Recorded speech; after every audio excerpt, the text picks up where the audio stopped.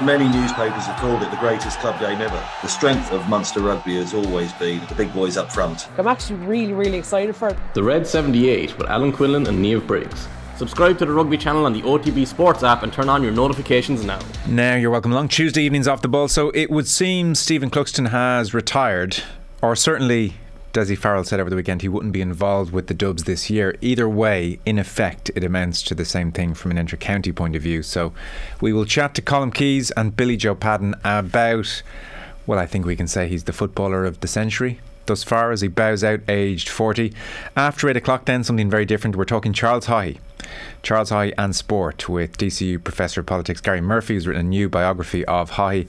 And then after 9 o'clock, Philippe Auclair on the chronic issue at this stage of crowd trouble in French football this season. Things bad in the extreme on that front. So Philippe is on the way after 9. Text number 53106. We're at Off the Ball on Twitter. Richie McCormack along for the evening. Hello. Here we go. Very well. And Dan McDonnell of the Irish Independent, of course. Hello, Dan. Hi Joe, how are things? Yeah, very well. So I know you'll be listening to the football show after 9. Haughey or Cluxton, what takes your fancy earlier on in the proceedings? Well, I'd be interested because I haven't read the Haughey book yet, but I did listen to a lengthy interview with Gary Murphy about it recently. I think it was Mick Clifford in the Examiner.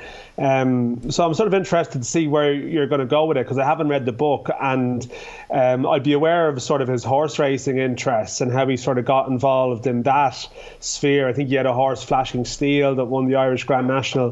But I don't know where else you're going to go. What else are you going to tell me? The Cluxton, I mean, as I said, I'm not the biggest Gaelic Games fan, but I do find Cluxton a fascinating character too. Two enigmatic characters in very different ways, it has to be said. I'm not sure about lumping them into the same category. No. Yeah. Well, Haughey, the jump off point for Haughey is that Arthur outside just mentioned, well, everybody I think is aware the biography was out, and when you think of two of the great Irish sporting moments, the moments that enraptured the country, Stephen Roach in 87 and Italia 90 in Rome. Well, I guess Rome was less celebratory, but you take the point anyway. Italia 90. Haughey's on the podium with Roach and he's marching around the track in Rome with Jack Jonathan. So we'll touch on that, I suspect. And then, well, it turns out Haughey had a genuine interest in sport. He won a county title, Dublin county title with Parnells in 1945. His brother played in the All-Ireland final of 55 for Dublin. It turns out he had a temper on the field, was suspended for a year from GAA and then never ever went back. And you mentioned the horses and the hunting, was certainly into his GAA, never into rugby, never warmed to rugby, turned down IRFU tickets apparently. So that's kind of our jumping off point. I mean, we may well not talk only about sport, but we just thought we would get Gary Murphy on and see where it goes, Dan. It may not go very far. We may get the full 35 minutes out of it, who knows. He tried to almost weaponize is probably the wrong word, but he tried to use sport in the same way that we kind of see, Eastern European or African despots try to use it now, in that he glommed onto it in an effort to, increase his own brand or improve his own brand and to make, Brand Ireland seem like a thing. And like there's brilliant pictures as well. Like, I don't remember, I think was it in the Irish football documentary on RT recently where he sat having cans with Charlie Bird watching Ireland at Euro 88. There's all this kind of stuff to make him seem like more of a man of the people, but it was always brilliantly skewered in Scrap Saturday, especially when they're talking about cycling, where he does these pieces where there used to be like these pieces on 98 FM involving Ronnie Drew about being a true dub, and these ones are always all about Charles Haughey being a true sportsman and how he was related to Eddie Merckx and how he was related to all these people who'd climbed Mont Ventoux and all this in the Tour de France, and that he was a cycling man to the core. Whereas in actual fact, like anything else in Haughey's life, he was trying to use it to move from Stone A to Stone B, but in certain aspects he did it pretty well.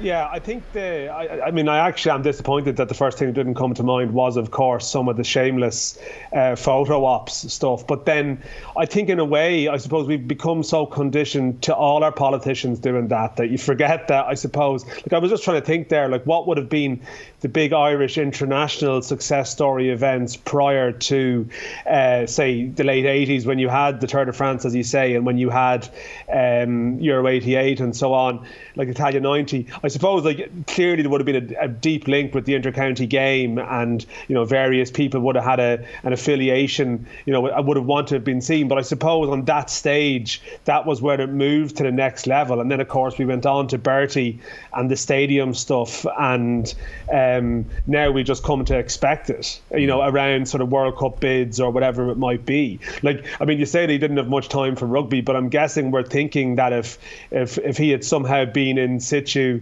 in, you know, for the first Grand Slam of the sort of the modern era, I think, you know, he would have been there for that, I'm sure, in some shape or form. You know, he would have got over it, I'd say. Yeah. But I mean, it is, I suppose, like, I did a piece recently, like in one of the lockdowns, the first one, that actually was just looking at, say, the political relationship with the Irish major tournament days, and I went through the archives, and it really was just sort of, I mean, it was shameless stuff, but it served the purpose, you know, and we still have the legacy of it now to some degree around sort of tournament bids and stuff, where sport is a great press release for someone. You know, it's a great way to sort of humanize yourself in some way, or put yourself out there. And I guess he recognized, as Richie alluded to, he always knew where there was a way, and this was where the heads were turned. Get yourself there. I'm sure we'll veer away from sport a little bit with Gary as well, just because the Haughey story is so fascinating. I haven't had a chance to read the book. I hate doing pieces when I haven't read the book. I tend to avoid them, but we'll persevere anyway. One point I did read is that, so broadly here, this is a very kind of a broad and blunt summation, but 1960s, things are very promising for Haughey. Minister for Finance, Minister for Justice, things are going very well. Then there's the arms trial in 1970, and so for a lot of the 70s, there's a degree of just having to rehabilitate himself in Fianna Fáil and serve his time. And then when he becomes Taoiseach in 79, he is in debt to AIB to the tune of £1 million punts. He's 1 million in debt. Now, 1 million is a lot of money now. 1 million in 1979 is an absolute fortune. And it seems, and I chat to Gary about this, but like, it seems there's almost a face-to-face meeting where, in effect, he's pretty much saying to AIB, do you really want me as an enemy? Do you think that would be a good idea? And so the debt was allowed to continue on through the 80s, and his checkbook, which is how he funded the painting and the horses and everything else, the checkbook, well, anything he wrote, it was always cashed, no problem. And then, of course, there were the private donations, Ben Dunn and Dermot Desmond and others, but absolutely extraordinary. Because I don't know about, I mean, we're similar ages, Richie. I guess my memory of Haughey is when I was young and, you know, sitting through the 6-1 or the 9 o'clock news, is this old man emerging from a tribunal every day and his reputation utterly shattered. You know, that's the kind of unquenchable image almost of Haughey, which endures.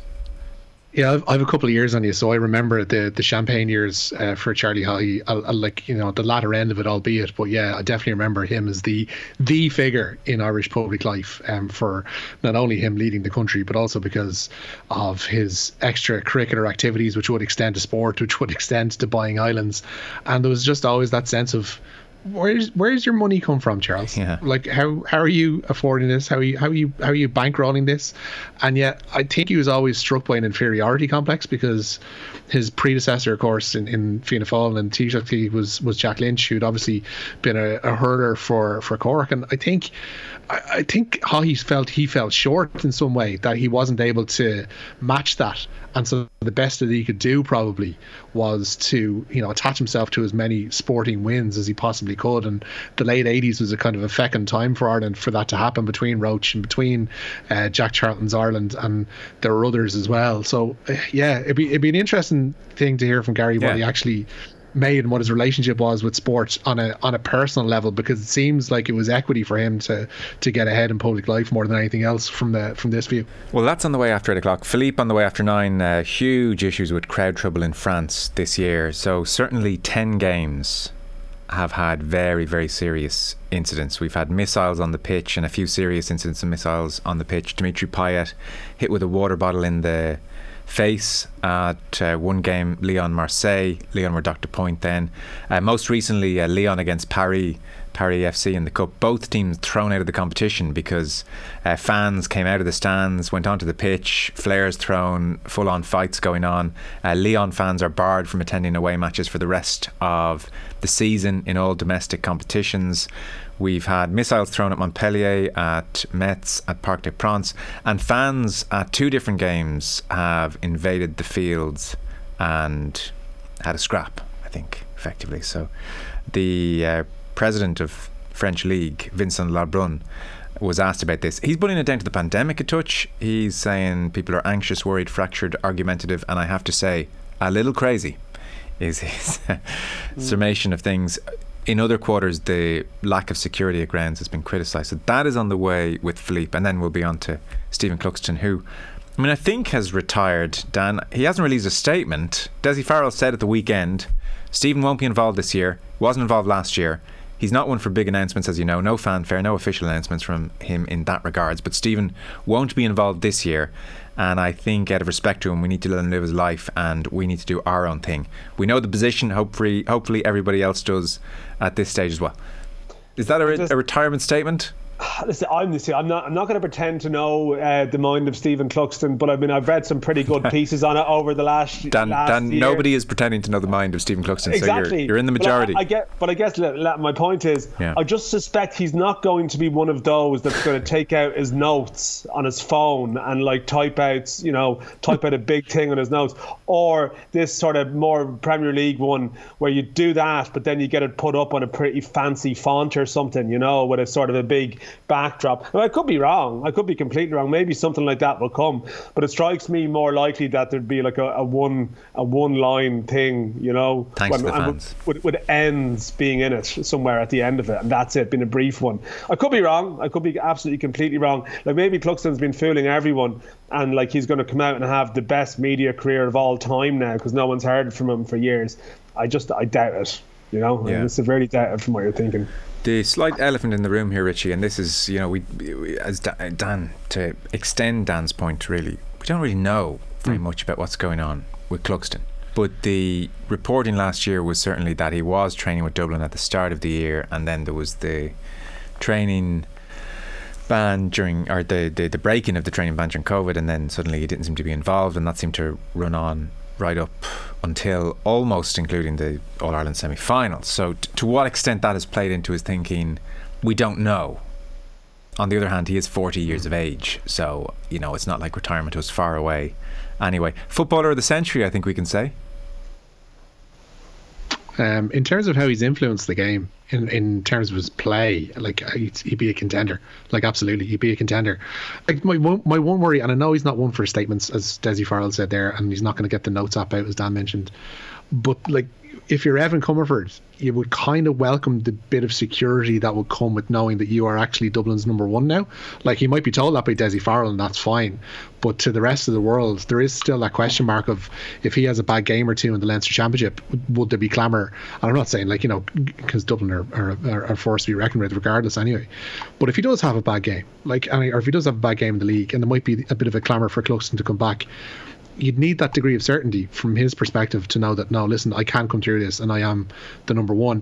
Almost in a way, the same way David Ford was kind of treated, I guess, in an Ireland jersey when Shay Given was retired and then parachuted back into the squad for Euro 2012. It kind of seemed a little bit unfair that, this guy who, for all intents and purposes, was out of the scene and was coaxed back because things weren't going well. There's nothing to say that the same thing will replicate here, but just that degree of surety, I'd imagine, for Comerford would be something welcome. But yeah, like in terms of what he's brought to the scene for Dublin, in terms of what he's brought from an overall perspective for Gaelic football, brilliant. I had one encounter with him as well, which kind of goes against everything that the public view of Stephen Cluxton. I think it was a Stephen's Day round in my in-laws, and he was going door to door with the 3 trophies that Dublin had accrued that year, looking for anybody who wanted to get their photos taken with them, and of course Govans here was one of them. But yeah, like he's a very genial, very kind, soft-spoken obviously, but a decent sort, and not necessarily the misery guts that some people would like to portray him as being. Yeah, I'm sure. So let's start the news round, and Steve tweets me to say that Charles High gave every kid a free toothbrush when he was Minister for Health. So there you are. The news round is as ever with thanks to Gillette. Put your best face forward with our new and improved razors. Richie, you are starting with Johan van Graan. He's been talking about all the pressure and comments surrounding his position over the last week or so. Yeah, and the Munster head coach has shrugged off suggestions that he could walk away from Munster before the end of the season. The South African, of course, takes over at Bath next term. Almost 5 years with Munster he's been. Recent performances have led some Munster alumni to suggest that Van Graan should go. But speaking ahead of Friday's Heineken Champions Cup trip to Castres, Van Graan told OTV Sports he's determined to leave Munster on a high. Everybody on the school, everybody at the clubs knows my heart. I started here on the 19th of November in 2017 and I've loved every minute of it. I've put in my heart and soul together with everybody at Munster in this club. We're a united group. The most important thing is people. I don't want the next 6 months every week to be about me. Yes, I'm leaving. I've given my reasons. I've got incredible respect for Munster rugby and the Irish system, and I'll continue to do my very best till the last day that I leave here. And as I've said before, I see myself as a Munster man. My daughter was born here. I'll always refer back to Munster as my club. And I've done my best every single day that I've been here. It's quite interesting because one of the criticisms I've heard elsewhere, Richie, is that Van Graan's lacked a bit of emotion and almost a display of investment in Munster. So he certainly moved there to reassure everyone on that front, I think. Yeah, absolutely. He was pretty passionate about talking about what he wants to bring to Munster for these last six months, and he doesn't want it to be all about him, and he wants to see them succeed. He's talking about staying on till June when the United Rugby Championship playoffs will take place, and who knows, possibly some success in Europe as well. But sticking with Munster, Peter O'Mahony and John Klein both set to return for Friday's trip to France. Meanwhile, Simon Zebo is going to face a disciplinary panel tomorrow after his red card that he received against Ulster in the URC. So Leinster have Montpellier at the weekend. Some injury news there? Yeah, Dan Levy's hopes of an Ireland comeback have been dashed by yet another injury. The Leinster flanker will be out for at least 2 months after requiring surgery on a wrist injury. Meanwhile, Leinster confirmed that 2 players are isolating due to COVID-19 prior to this weekend's Champions Cup visit of Montpellier to the RDS. One of those is a close contact. The top 14 club, meanwhile, revealed that 3 more of their players have tested positive, but they are pressing ahead with preparations for Sunday's game. This news round is a Dan McDonnell nightmare because it's rugby all the way, frankly. He's spitting on the ground. He can't believe he's listening to it's me and Charlie, like, oh know? Yeah, I mean, I never hear bad words said about them. What does it say about you and Charlie that you dislike rugby and love the horses? Yeah, well, that's about the height of it, really, to be honest, Joe. I'm not sure where else you want to take this as a theory, but what else do Dan and Charlie have in common? 53106. Let's get the ball I don't own rolling. any islands, unfortunately. Okay, no islands. But, I mean, I'm open to them. Do you wear expensive shirts? Well, I mean, reworn though. You know, okay. Like, you know, if you get an expensive shirt, you can wear it to every big event for the next couple of years. I can't imagine that would have been his thing. Like, I did hear about the book, like, one of the interesting parts was, I think, that they were big into their dinner parties long before the hotties were big into their dinner long before anyone else in like society here. Like they were way ahead of the curve, you know. So they liked the good things in life. But I really don't want to make this comparison and take it further, John. So the reason there is more rugby news is it's significant, Richie. I suppose the EPCR have just had a job on their hands all season trying to navigate their way through this tournament. There were a bunch of matches people might remember postponed, so not cancelled. They were postponed in round 2 because there was I suppose the French and the English were having a bit of a standoff over unessential travel, and so a bunch of English-French ties were postponed. It now seems they've moved into the cancellation territory. They've confirmed that those postponed matches from round 2 won't be rearranged. Instead, the 5 games will be recorded as 0-0 draws. All 5 fixtures involved French teams taking on their counterparts from the UK. They said a distinction was drawn between those matches involving travel restrictions and others where teams, much like Leinster, were beset by COVID infections, hence that 28-0 bonus point victory from Montpellier prior to Christmas. Okay. Good news, Dan. Another rugby story. This has turned into a record.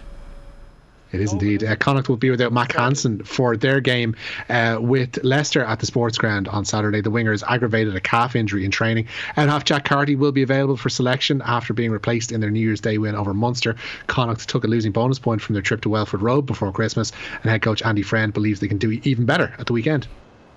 Yeah, well, I think we've got to take the positive elements out of that, where we did cause them trouble, whether it was off our line speed in defence or whether it was our our consistency in our kicking game and dealing with their kicking game, whether it was with our attack and the way we attacked.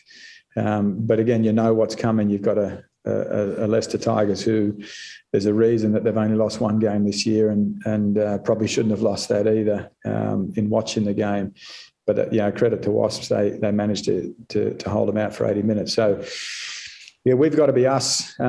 We've got to be better at being us, and if we can do that, I think we can hurt them. There we are. Now, sit tight there, Dan, for a second. Richie wants to bring us some rugby news. Richie? Robert Balakoon could return for Ulster's game away to Northampton. The Ireland winger hasn't played since suffering a shoulder injury in the province's first European game of the season at Claremont. However, John Cooney and James Hume, both deadful for that game at Franklin's Gardens, having collected respective calf and hamstring problems in the defeat to Munster. Dan, what interested you the most out of all that rugby news? Well,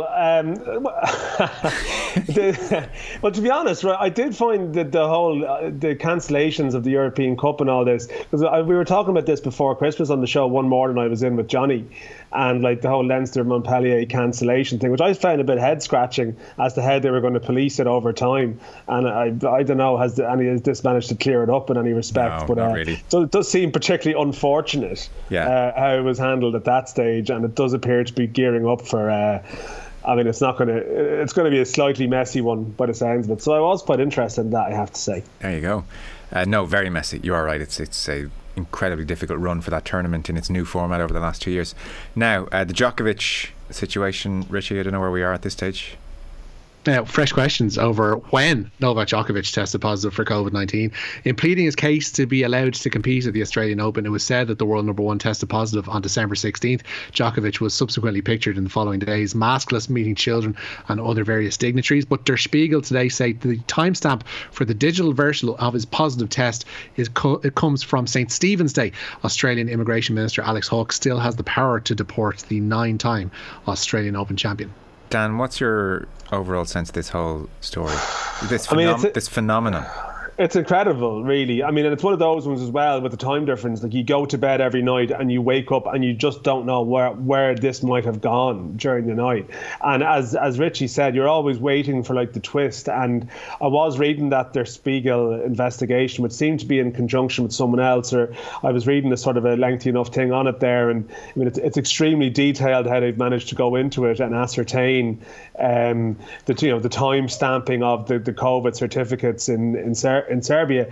But I don't know, like, I mean, where can it naturally go from here? I mean, I don't know where the easy resolution is in every scenario, and it just seems to be one of these great modern day debates where everyone's views are more entrenched as they go on. And is anyone going to change their position? I mean, it does seem like the focus has switched to aspects of Australian immigration law, some of which is pretty mad, really, when you think that the minister effectively has like a sort of can be a god almost, like godlike powers to do what they want, which, okay, we're talking about is sort of a rich sports star who'll be fine whatever happens here, but I'm guessing in other people's lives it isn't so fun to be subject to those decisions. But I don't know. I mean, like, I assume there's a documentary already in production with someone on this, and what do they want? They probably want him to play, don't they, and be the pantomime villain in the tournament or something. Like, yeah. But I don't know. This Der Spiegel thing does seem very significant, but is that even going to matter, like, and change the opinion of any of Novak's fans? It probably won't. Like, he seems to have a sort of a free rein almost to do what he wants in Serbia, where he's going to run the place someday, it seems. So, I mean, I don't know. It's fascinating, but it's sort of probably going to fatigue people at a certain point. But I don't know. All these fresh twists just keep us reading, doesn't it? Yeah, it's pure fodder, isn't it? Just a fiasco, really. I mean, I presume if it turns out he had COVID on a different date to what he put in his form, then that could pretty much cement the case, Richie, and he's gone. That's the thing. If it turns out he's lied to Australian authorities, then they don't like that. Packing his bags and heading out. No, they don't take kindly to it, especially after the pantomime that we've had over the weekend. So yeah, if Alex Hawke does see that, found out that there's a 10-day discrepancy, then I think it's by Djokovic. From their point of view, politically, that's the easiest way out of this. You know, it's like, well, he lied, so it's an open and shut case now, so this isn't us politicking. So I'd say they would jump at that one. Fellas, we're out of time. Richie McCormack, thank you. Nice one. Dan McDonnell, thanks very much. I know you're on Thursday with Nathan. Cheers, Dan. Thanks, lads. Cheers.